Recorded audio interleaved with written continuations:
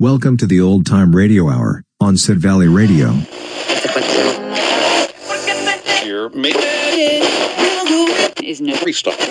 This is Sid Valley Radio.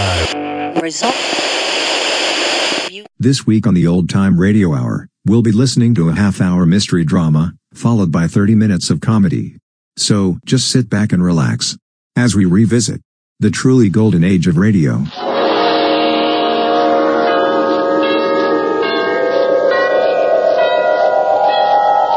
Sunrise and sunset, promise and fulfillment, birth and death. The whole drama of life is written in the sands of time.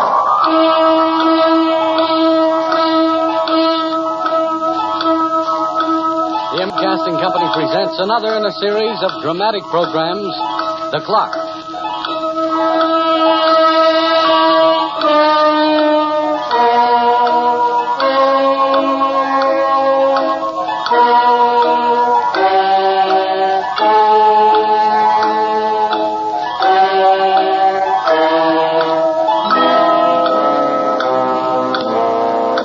A good watch will run indefinitely, neither too fast nor too slow.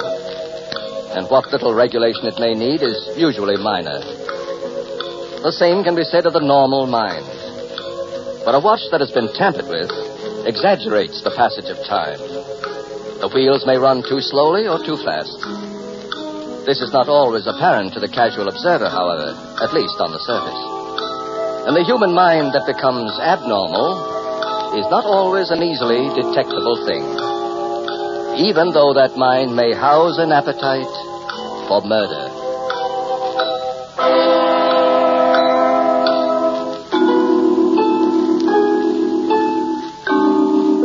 They told me at the hospital that I was the homicidal type. Can you imagine? Me, a perfectly normal girl with a sweet disposition. I guess that's why I didn't like the place. Everybody was nuts in the joint but myself. So one night I found a loose bar in one of the windows, and I let myself out by climbing down some knotted bed sheets. Say, they must have been a sight to see when they found out I was gone. And I took my nail file with me.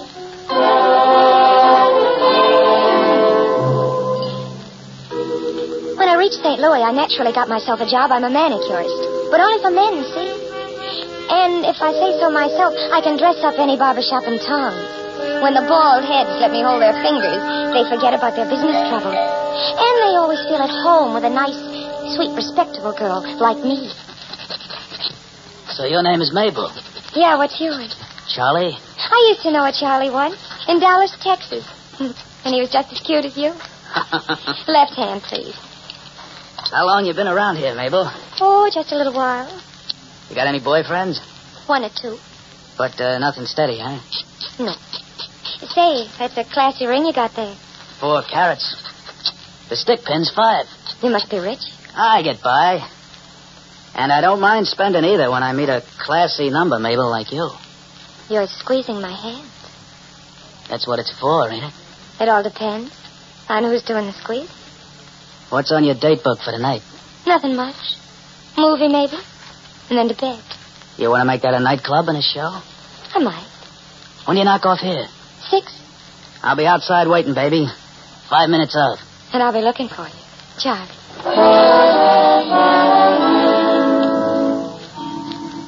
He took me to a chop suey joint, and then we found a bar. The floor show was rotten, so we didn't stay too long.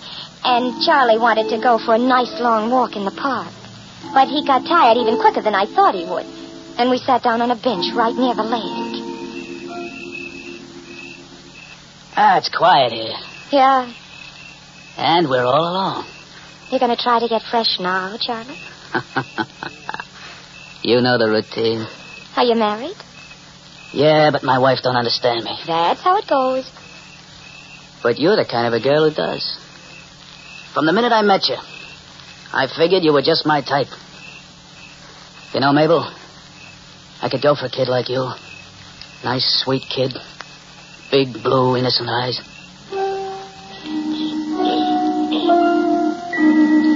He looked at me, and I looked at him. And then he bent over to give me a kiss.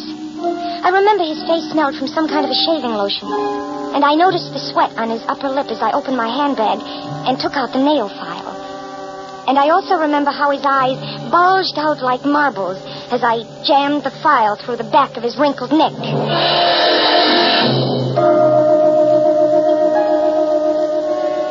I didn't do it for the diamonds, the wallet. Although I figured I might as well take them with me as long as he wasn't going to use them anymore. And anybody who says I did it for the diamonds ought to be ashamed. I did it because I liked to do it. I don't know why.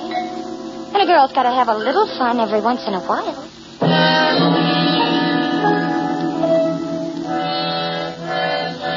The next one I met was Alfred. And he was a doll. And it wasn't long before we got well acquainted. So you're in the messenger business? Well, not exactly. I mean, I don't own the firm. I'm just one of the bonded carriers. What's that? Well, we carry stocks and cash from one place to another. That's about all there is to it. Right hand, please. I bet that's dangerous. My work? No. You see, most people on the street don't even know I got something valuable in my briefcase when I make a delivery. And besides, I carry a gun. Oh, a gun? Don't be afraid, Mabel. I ain't got it with me now. I used to know a fella named Alfred in Dallas, Texas. Did he look like me? Not half so nice. I never met a girl who was half as nice as you. Oh, you just saying that to kid me. No, on the level. I mean it. You married, Alfred? No, but I hope to be someday. You'd be a nice catch for any girl. I don't make too much dough, even though I carry a lot of it around.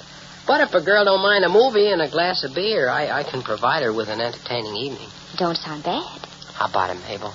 I'll let you know. I usually make my last delivery on Friday afternoon about 3 o'clock. I could meet you later and we could step out. Where's your office, Alfred? On Front Street. Oh, say, that's funny. I live on Revere. That's 3 blocks away. You want me to call for you? Sure. At 4 after I make my delivery? Okay, Alfred, at 4. But give me your office phone number just in case something comes up and I got to call it off. I'll put it down, but try to keep the date, Mabel. I promise you'll have fun. If I keep it, Alfred, I know I will.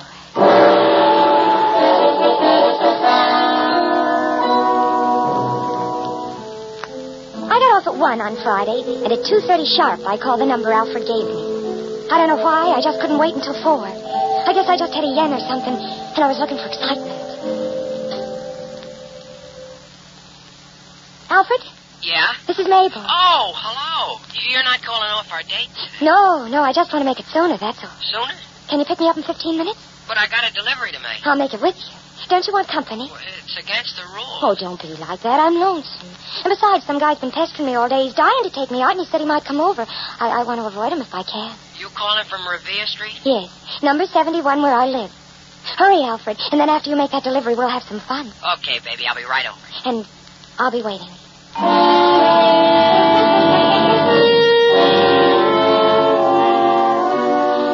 don't know what made me lie that way. I don't live on Revere. And I don't know what made me go to number 71 and hang around the hall. I must be mischievous, huh? I guess I'm just a card. Alfred? Oh, hello, kid. I thought I'd wait for you here in the hall and save time. Let's get going. I want to get rid of this package of money I got and quit for the day. You're cute, Alfred. What? You're really cute. Uh-huh. You think so? And you and I are going to have lots of fun. Oh, dear.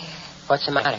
The bow on my shoe just got undone. Oh, here, let me do it. Oh, you darling. No trouble, Mabel. No trouble at all. No trouble at all. He had curly hair, and I could see it needed cutting when he bent over to tie the bow. And the curls ran down the back of his neck to the point where I stuck the file. Oh, the papers were full of it, and you can imagine what they said. Messenger robbed of $10,000 in cash. The liars, it was only $9,804. And then he said he was killed for the money. Ain't that a sketch? Besmirching a nice girl's reputation like that, when all I wanted was a thrill. The feel of the file as it went through his neck. It almost made me giggle. And a girl's got a right to catch herself a laugh.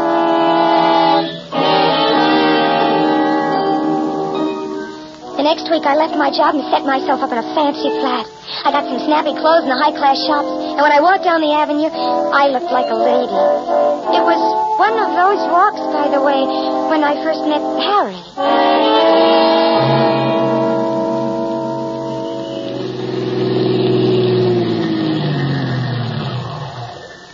Oh, excuse me. You talking to me? Yeah, you happen to know where High Street is? On the other side of town, just follow this avenue. Thanks a lot. You going my way? Well, yes. You like a lift? I guess I wouldn't mind. Good. Hop in.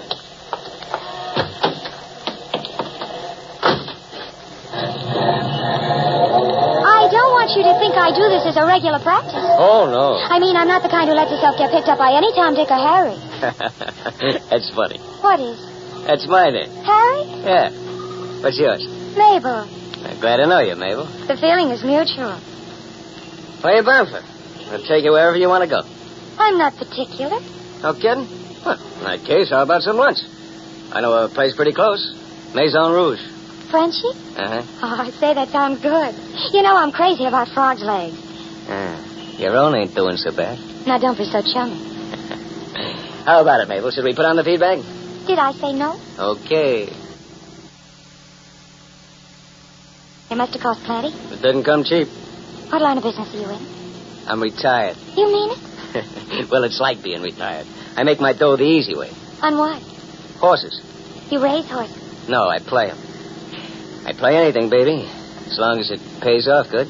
You're a gambler. That's the idea. I never met a gambler before. And you got a treat coming, kid. Watch you drive and use two hands. You and I will get along, Mabel. Oh, sure. We'll get along. Just fine.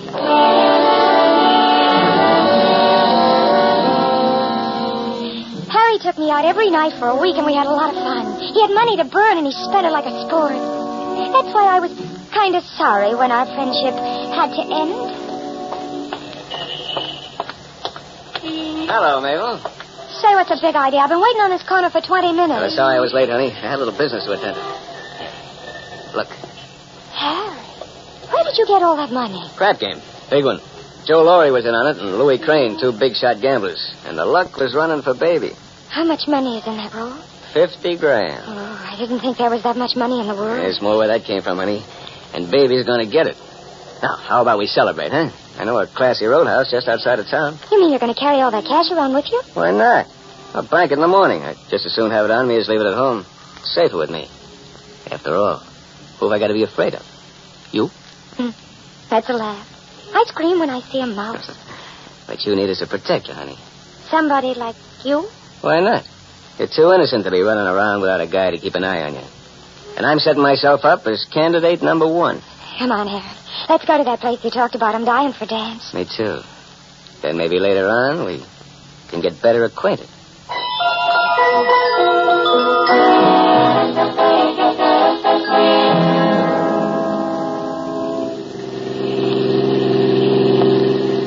You sure you can drive, Harry? Yeah, sure. No question about it. You had a lot to drink? Yeah, I'm all right. I'm all right. That place was nice. I gotta go back there one day. You mean we got to go back, don't you? Sure. We. What are you doing? Filing my name.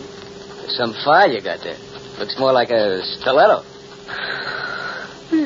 Oh, Harry, you're tired. No, I ain't. It's dangerous to drive when you're tired. Why don't you park for 15 minutes and take a little nap? Here? In the woods? You can rest on my shoulder if you like. That's what I call an offer I can't refuse.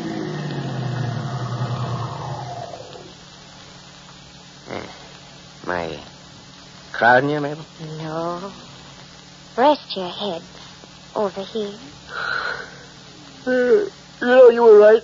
I am a little tired. I told you. If I grab a couple of winks, don't forget to wake me up. You go to sleep, Harry. You'll get a nice rest. The drinks made him good and sleepy, and he closed his eyes. It was so quiet out there and so peaceful. And poor Harry was so very, very tired. That's why I figured I did him a good turn. You see, he didn't have to wake up anymore at all after I slid the nail file into his throat.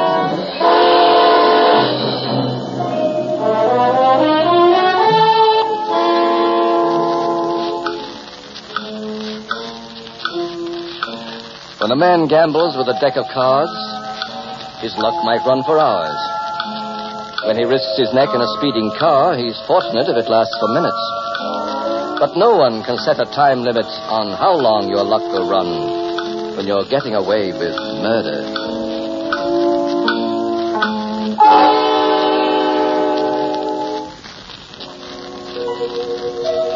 Well, by that time, I guess I was just about the happiest girl alive. I had everything I wanted, didn't I? Well, almost everything. Because after all, even $50,000 just goes so far. When I first saw Brandon, I got a tingle up and down my spine. Charlie was fat, and Alfred was cute, and Harry was tough. But Brandon was elegant.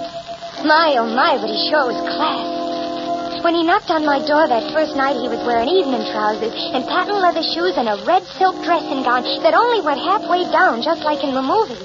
And he had a monocle stuck in one eye and a long cigarette holder. And the way he talked, you just wanted to listen all day long. I beg your pardon. I do hope I'm not disturbing you. Oh, not at all. I wonder if I could borrow a lemon. A lemon? Yes, an ordinary lemon. Oh, are you sure? Thank you kindly.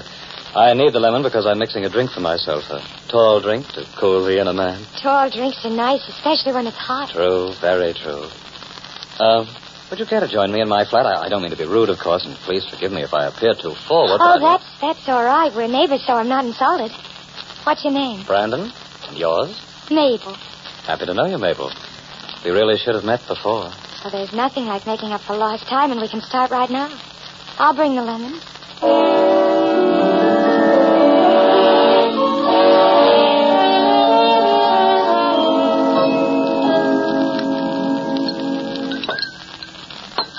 It's odd we haven't met before. We've both been living here for over a month. I noticed you in the elevator one day. I remember because you were wearing spats. Where are you from? California. My father was a rancher, and when he died, I left home. My father made a lot of money, and he never had time to enjoy it on his heir. I'm from New York, Mabel, and I'm more or less of an heir myself. Really? My father was an Englishman, Sir Brandon Montague. Perhaps you've heard of him? I don't know much about foreigners. Of course, my mother was American, and so am I. I used to know a man named Brandon in Dallas, Texas. No relation of mine, I'm sure. Will you have another drink? Why not? I like your apartment, Brandon. Oh, well, it's not quite what I had in mind, but in times like these. Who's the lady in that painting on the wall? Oh, my first wife, Dolores.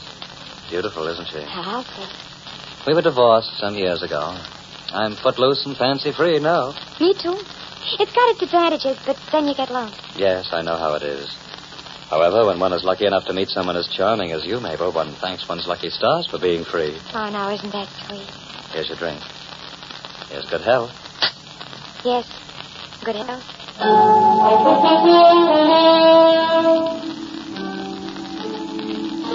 Brandon and I saw a lot of each other, and my goodness, but he sure was smart. He knew all about everything, like Latin and algebra, to say nothing of how to compliment a girl. We used to talk in his apartment or in mine, and believe it or not, he never made a pass. A gentleman, that's what he was. A perfect gentleman.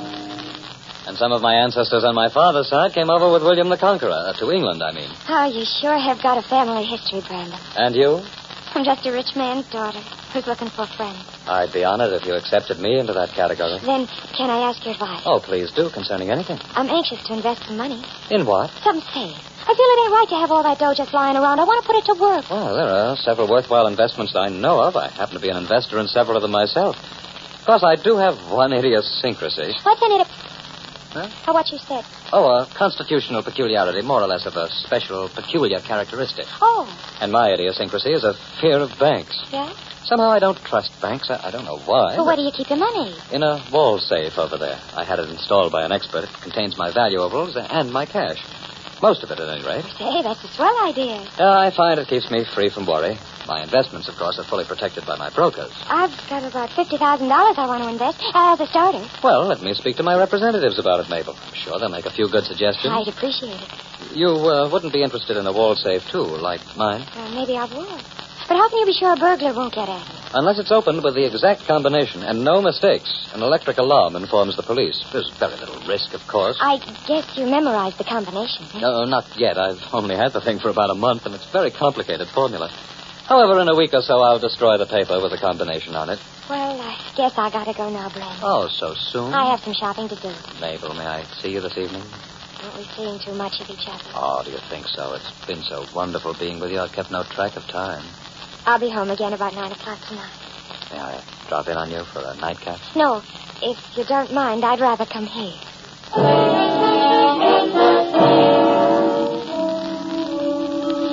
I got home to my apartment about 8:30 and changed into a fancy dress.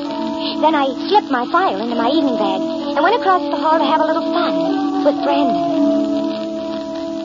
You look charming, Mabel. Perfectly charming. You look pretty slick yourself. I've mixed the drinks already, so let's have an eye-opener. Swell.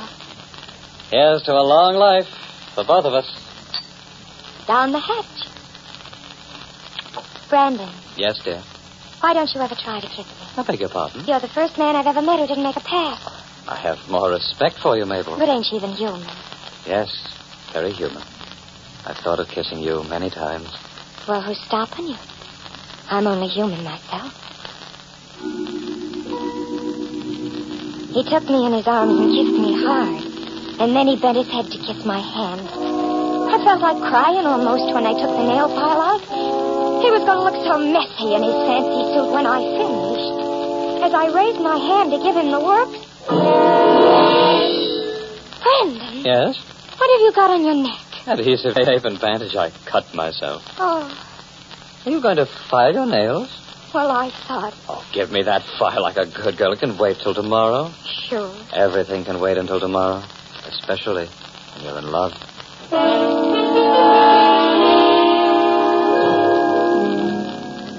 Well, I couldn't jab him with that big bandage of cotton on his neck. And besides, he had the file. I was really surprised at Brandon for disappointing me like that. After all, he was such a gentleman. But when I left his flat a little later, we made a date for the end of the week. And I made sure to ask him for my file.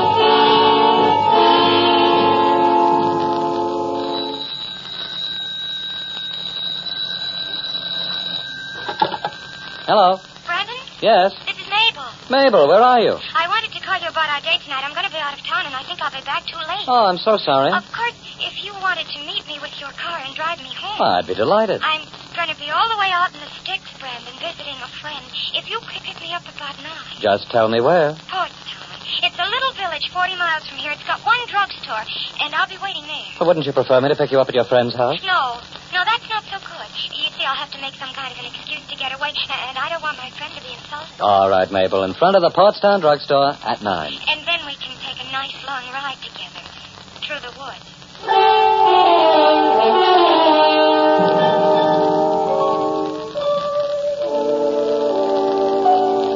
I took a train to Portstown, and I was in front of the drugstore by 7:30. I figured I could let him have it in the car, like I did with Harry. And he'd be carrying the key to his apartment. Somewhere in the desk, maybe I'd find that combination. Of course, I wasn't doing it for the money. And anybody who says so just doesn't have any respect for a lady. Like always, I was really doing it for fun.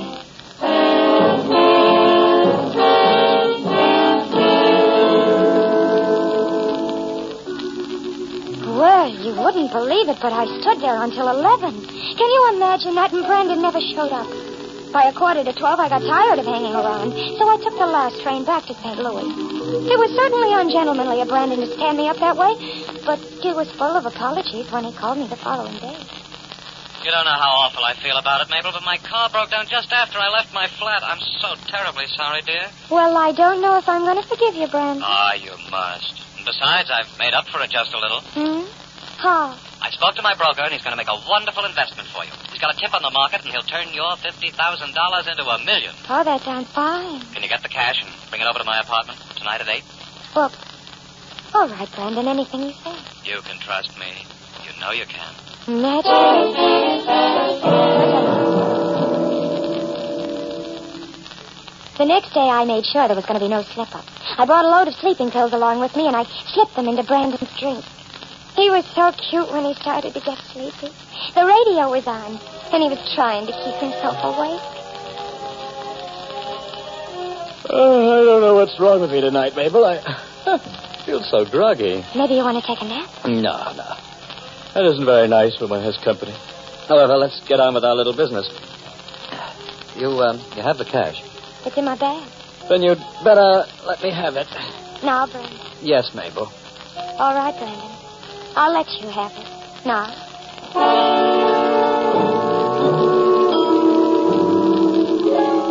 He was flat on his back asleep when I opened my purse. And he didn't feel a thing when I jabbed the nail file through his neck. I found the combination, too, and I got his dough. There wasn't much. Not as much as I thought. And I was just about to leave when I felt kind of funny. There was something that hit my leg. Then traveled up to my stomach. It kind of paralyzed me in a way. I tried to think if there was something I ate, but all I had was the drink he mixed for me, and then I heard a voice.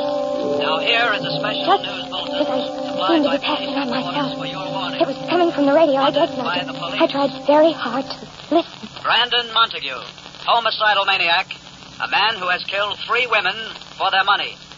5 feet 10, suave manner, monocle in left eye. Brandon Montague is wanted by the police. His favorite method for murder is a poisoned drink. So that's how it goes. Brandon Montague, the guy I trusted. I ain't even got strength enough to reach the phone. The only thing I sure would like to know is whether Brandon got as much fun out of it as I did.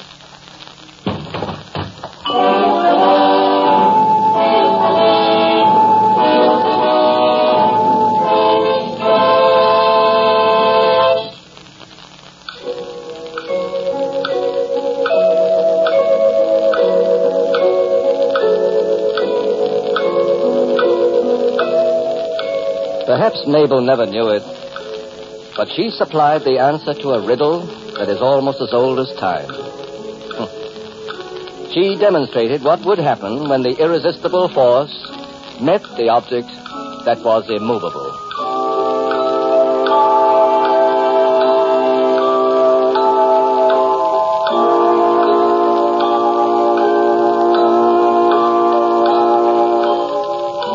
The Clock will be heard again next week, same time, same ABC stations.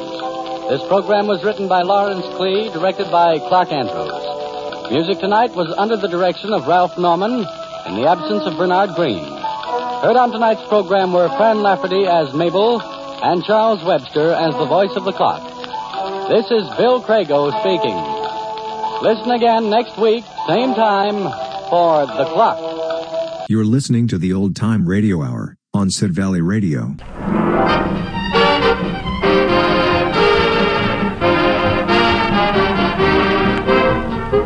Here's the Comedy Caravan starring Jimmy Durante and Gary Moore, with music by Roy Bargy and his orchestra and songs by Georgia Gibbs. The Bargy Men open the show with one of the season's top tunes. Hit it, Roy.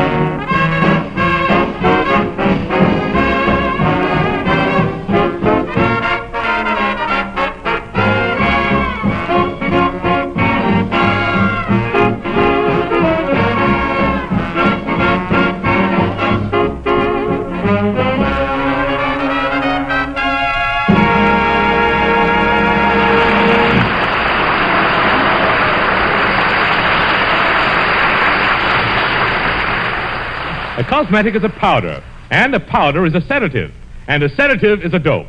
And here he is, that little cosmetic, Gary Moore. No.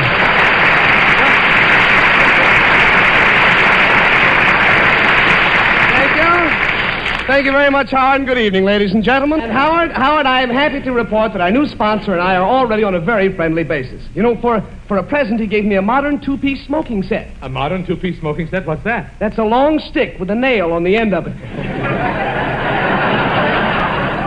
Awfully nice of him, I thought. Oh, come now, Gary. The cigarette shortage isn't that bad. Oh, you think not, huh? At the Star Club last night, the cigarette girl kept walking through the crowd yelling, "Cigarettes, cigarettes.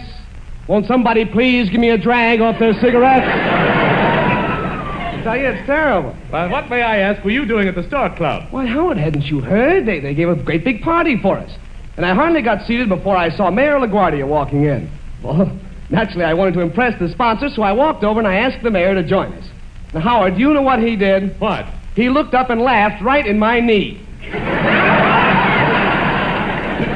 Never so incensed. But never mind the mayor, Howard, the Howard mayor. Let's find out how the audience feels about our new sponsorship. Let me see. Oh, this young lady over here. I'd like to ask you a few questions. No. Why, it's Mrs. Nussbaum!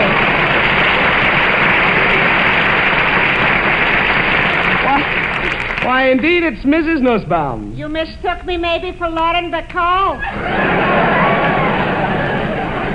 Mrs. Nussbaum, I'm delighted to see you. Are you a fan of our program? Mr. Moore, I never miss it. Oh, you don't? No, I never hear it, so I never miss it.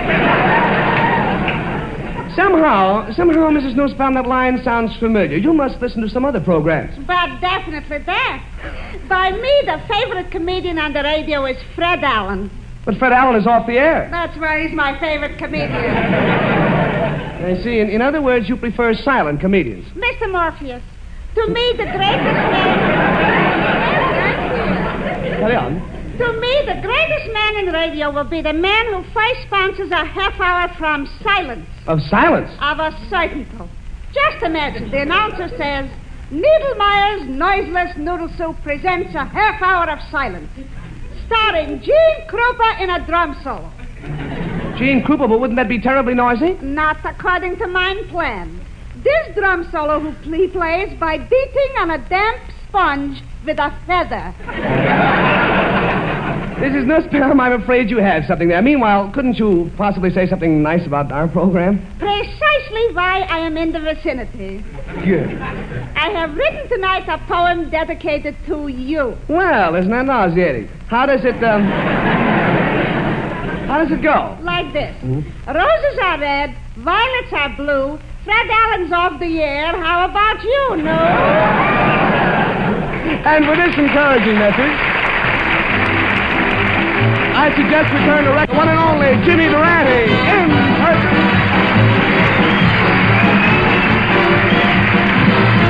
You've got to start off each day with a song. Oh, solid. Now, even when things go wrong, sing it, Jimmy. You feel better, you even look better. Huh? What an operatic note. That's the note that made the Metropolitan go into the insurance business. Oh, snod. I'm glad to see that you're in good shape for this inauguration of our new sponsorship. You know, my mother wanted me to be a pharmacist, and my father wanted me to be a musician. And now I've satisfied them both. Jimmy, I don't understand. You are neither a pharmacist nor a musician. Well, almost. I stand in front of drugstores and whistle at girls. I'll bet you do. Well, Jimmy, look, since we've been to New York, have you met any new or exciting femme fatales? Yes, and women, too. Why, you can hardly believe the happenstance that happened to me the other night. What's that? What a happenstance. I was loitering in a smart cafe, and at 9 o'clock, a beautiful blonde dancer came out wearing an evening gown. At 10 o'clock, she came out wearing a bathing suit. At 11 o'clock, she came out wearing nothing but a fan. And at 12 o'clock... Yeah, what happened at 12 o'clock? Curfew, everybody home. That's the Manhattan conditions that prevail. But tonight, Junior, I'm really fixed up. You are? Right after the broadcast, I'm going out with Dolores. It's a double date. A double date? Yes, Dolores weighs 200 pounds. There's good news tonight. Jimmy, sometimes I think you're the world's champion idiot. Yes, but if you put on a little weight, I'll give you a crack at the title. Howsoever, that is neither one meat nor Lucille Ball. I was sitting in my living room last night, wearing my diver's suit, You see, I have a sunken living room. When who should arrive from Washington? My own personal pigeon. Carrier pigeon? No, thanks. I'll carry my own. And who do you think the note was from, Junior? Who's that? It was from the head of the Library of Congress in Washington. It says, Durante, the Library of Congress has statues of every important American, and we want a statue of you. Well, that's marvelous to me. What artist did you get to do the statue? Well, you know, I know quite a few, but I didn't know what artist to select. So I wrote the names of 8 or 9 of them on slips of papers and dropped them into my hat. Then I reached in and pulled out one of the slips. Oh, good. Who did you pick out? Some guy by the name of 6 7/8.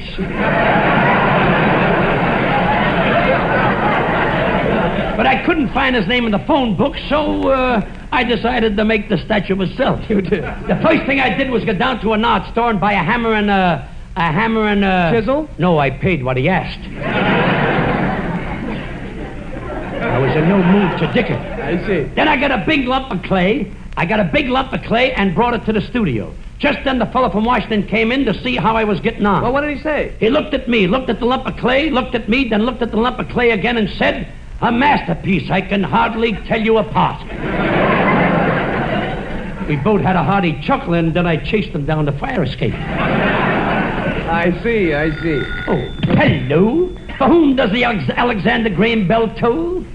Hello, Umbriago. I got you one ticket from here to Buffalo, another ticket from Buffalo to Chicago, another ticket from Chicago to Denver, another ticket from Denver to Salt Lake City, and another ticket from Salt Lake City to San Francisco.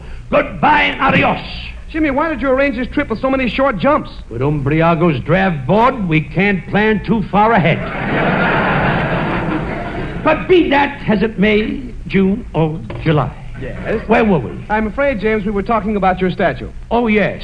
Not wishing to waste any time on my statue, I called up the Powers Agency and told them to send over one of his most beautiful models. Oh, Jimmy, how can you be so stupid? It was a statue of you. What do you want with a beautiful model?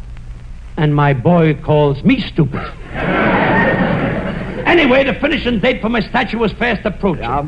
So I locked myself in my studio with my hammer and my chisel and my candy-striped smock with the marshmallow buttons. And after 3 weeks, I emerged with the finished statue. To make me happy, Congress decided to unveil the statue on 42nd Street in my own native metropolis of New York. And, Junior, on the day of the unveiling, crowds were gathered all the way up to 59th Street to see my statue. Oh, wait a minute. How could they see from there all the way down to 42nd Street? The statue was at 42nd Street, but the nose reached up to 59th Street. Now you know that you can't go wrong if you start off the day with a song.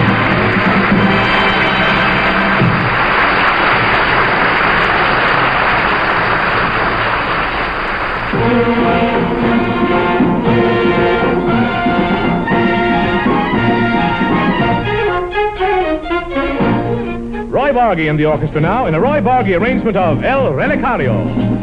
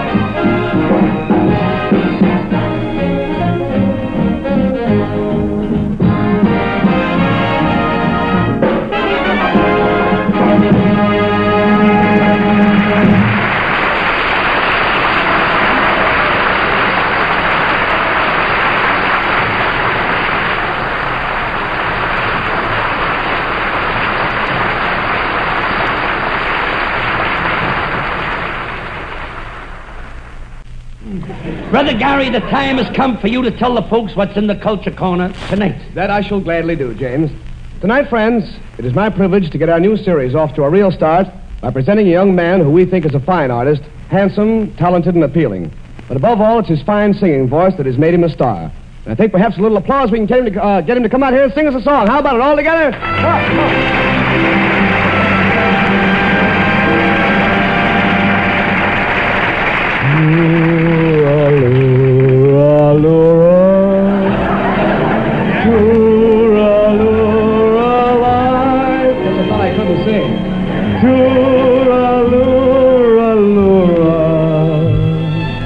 Hush now, don't you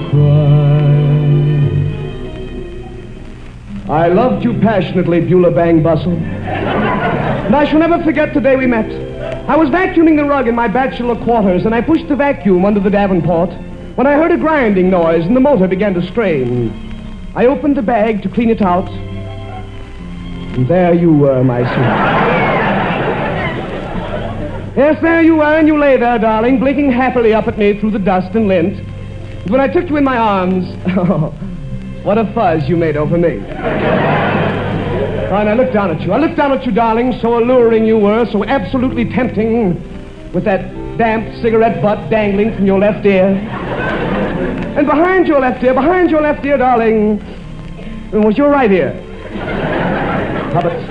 How but so youthful you looked, so eager and youthful, with your hair falling down over your shoulders, and your shoulders falling down over your hips, and your hips. Oh, but I could go on like this forever. But I knew, my angel, I knew that this was it. We were fated to be wed. So I spoke to you, my voice just bubbling with happiness, joy, and C-R-E-S-T-A, B-L-E-N-C-A, Cresta Blanca. Cresta Blanca. I said to you, Beulah, I said, will you run away with me and get married? And you said, I'd love to, Tyrone, but my feet are tired. How but I soon fixed that. We were married standing in 2 tubs of hot water. It was a double ring ceremony.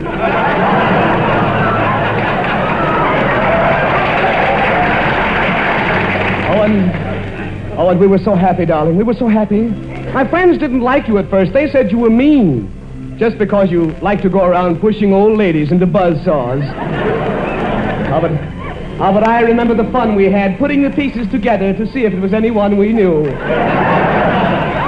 Yes, we could have been happy, my darling, but then it happened. We were canoeing our way down a placid stream as gentle and calm as a twilight caress. We should have noticed, of course, that the current was growing more swift, and above all, we should have noticed that threatening rumble as though of distant thunder. And suddenly I realized, around the bend of the stream, a waterfall 900 feet high. In 3 seconds, we were being swept along at a breathtaking speed. Paddle, Beulah, I shouted. Paddle, darling, we'll be smashed to bits on the rocks below. No, Beulah, this can't be.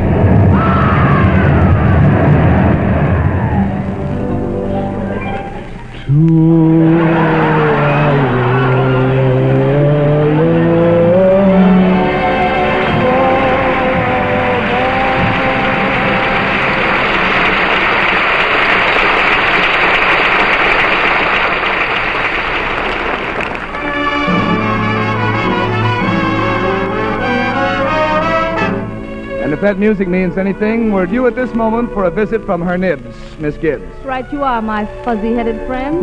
And I've got a song tonight that I could dedicate to you if you were twins. What's it called? More and More. Oh, no. And if it won't hurt your feelings, I might say it's a little bit prettier than you. Her nibs, Miss Gibbs. More and more, this heart of mine confesses. More and more, I'm caught in your caresses. Warmed by the breath of your sigh.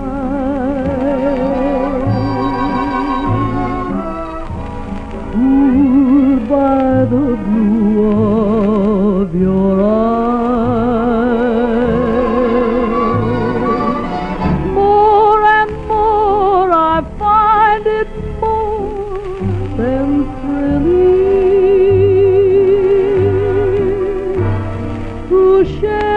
dream that needed fulfilling. More and more, I'm less and less unwilling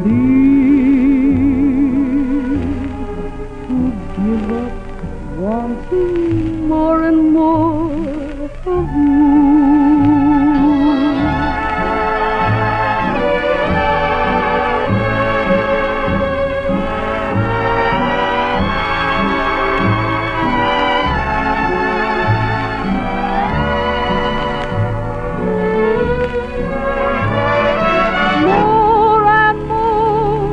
I find it more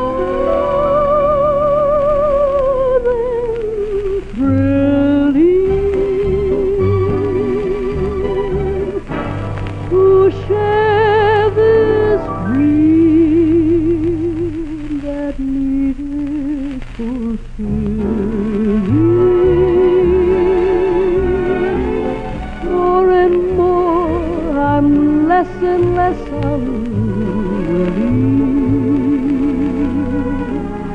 to give up wanting more and more of you.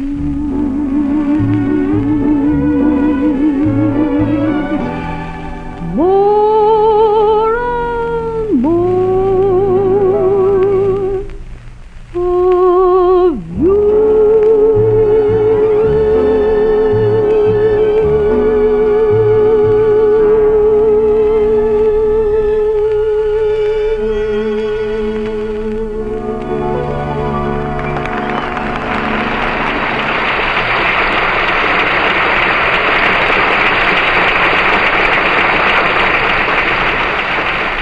Drama of Life on the Waterfront. End title. The ferry boat captain's daughter, or she didn't want the fog to lift because she knew her slip would be showing.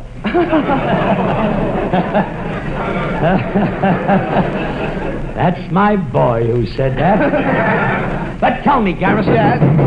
Ain't that somebody knocking on the door? Either that or the termites are having a jam session. Come in. Oh, Mr. Durante, there you are, there you are, there you are, there you are, there you are. This dame leaves me no room for argument. Gentlemen, I am a reporter from the Bronx Daily Eagle. Well, pull up your feathers and sit down. My paper wants me to do a story about you and Mr. Durante. I understand that tonight marks the start of your 3rd year on the air together. That's right. And you can tell your readers that it seems Junior and me were meant to be partners. Yes, James, it was fate. Destiny, kismet. Wait a minute. What did you say? I said kismet, kismet. Well, this is most embarrassing, but go ahead. Puck her up. First of all, I wish you'd tell me how the team of Moore and Durante was born. Well, it all began a couple of years ago.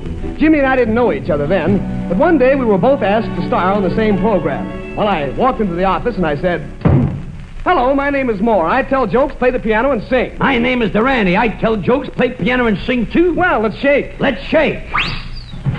Oh! I forgot to tell you, I also do jujitsu.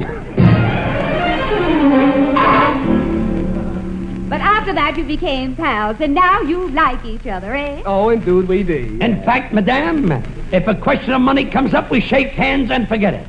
If a question of jokes comes up, we shake hands and forget it. And if a pretty girl comes between us, we shake hands and... Yes?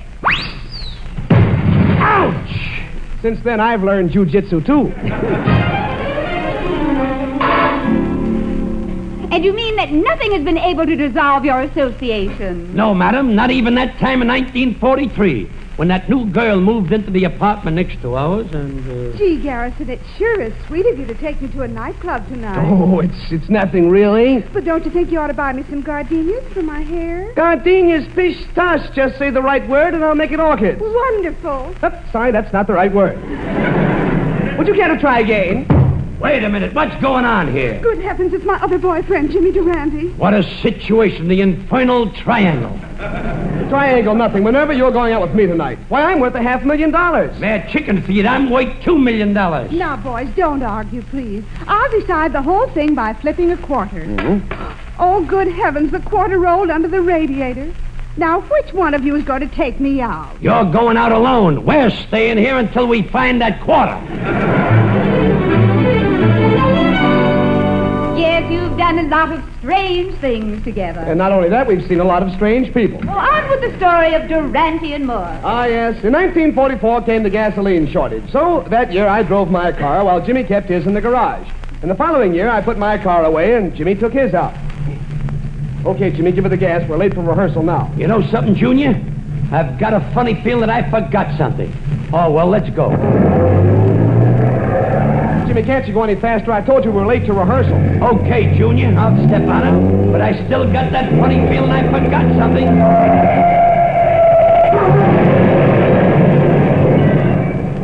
Now I remember. I forgot how to drive.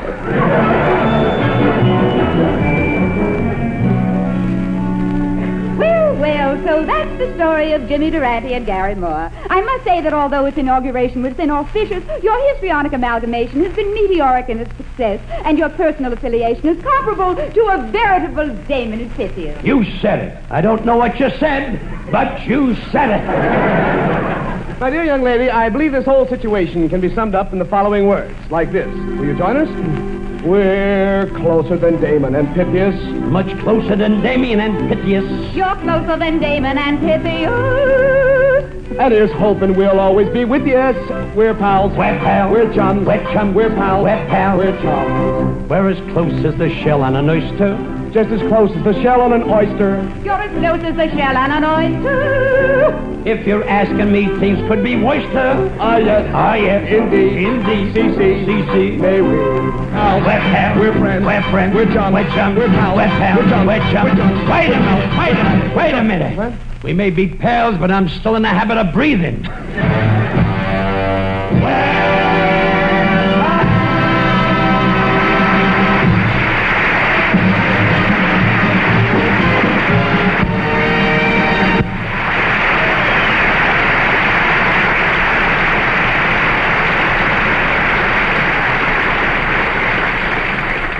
Jimmy and Gary will be back in a moment.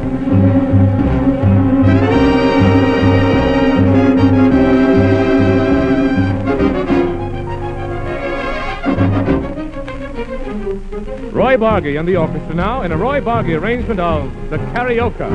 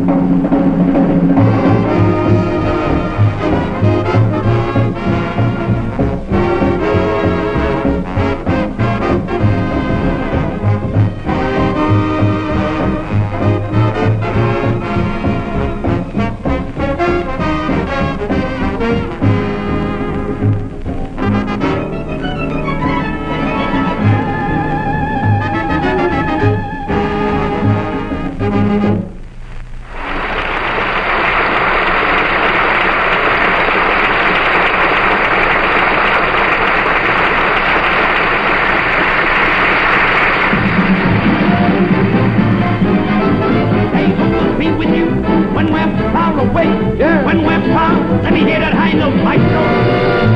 What a note. A magnificent note, Mr. Durante. A colossal note, Mr. Moore. And don't forget, Jimmy, we're leaving for California tonight. Tell you what I'll do. I'll meet you at Grand Central Station at 12 o'clock tonight. Oh, how they love me at the Grand Central Station. They do. The last time I walked at the Grand Central to take a train, 16 men picked me up and carried me on their shoulders the whole length of the station. Oh, fans of yours who wanted to see you off? No, janitors who wanted to keep the floor clean. I'm afraid that's my Jimmy who said that. See you in Hollywood, Mr. Durante. See you in Hollywood, Mr. Moore. Good night, everybody. Listen to the Comedy Caravan next week when once again we'll bring you the music of Roy Bargy and his orchestra, songs by Georgia Gibbs, and laughs by Jimmy Durante and Gary Moore. In person. This is Howard Petrie saying, we'll see you there.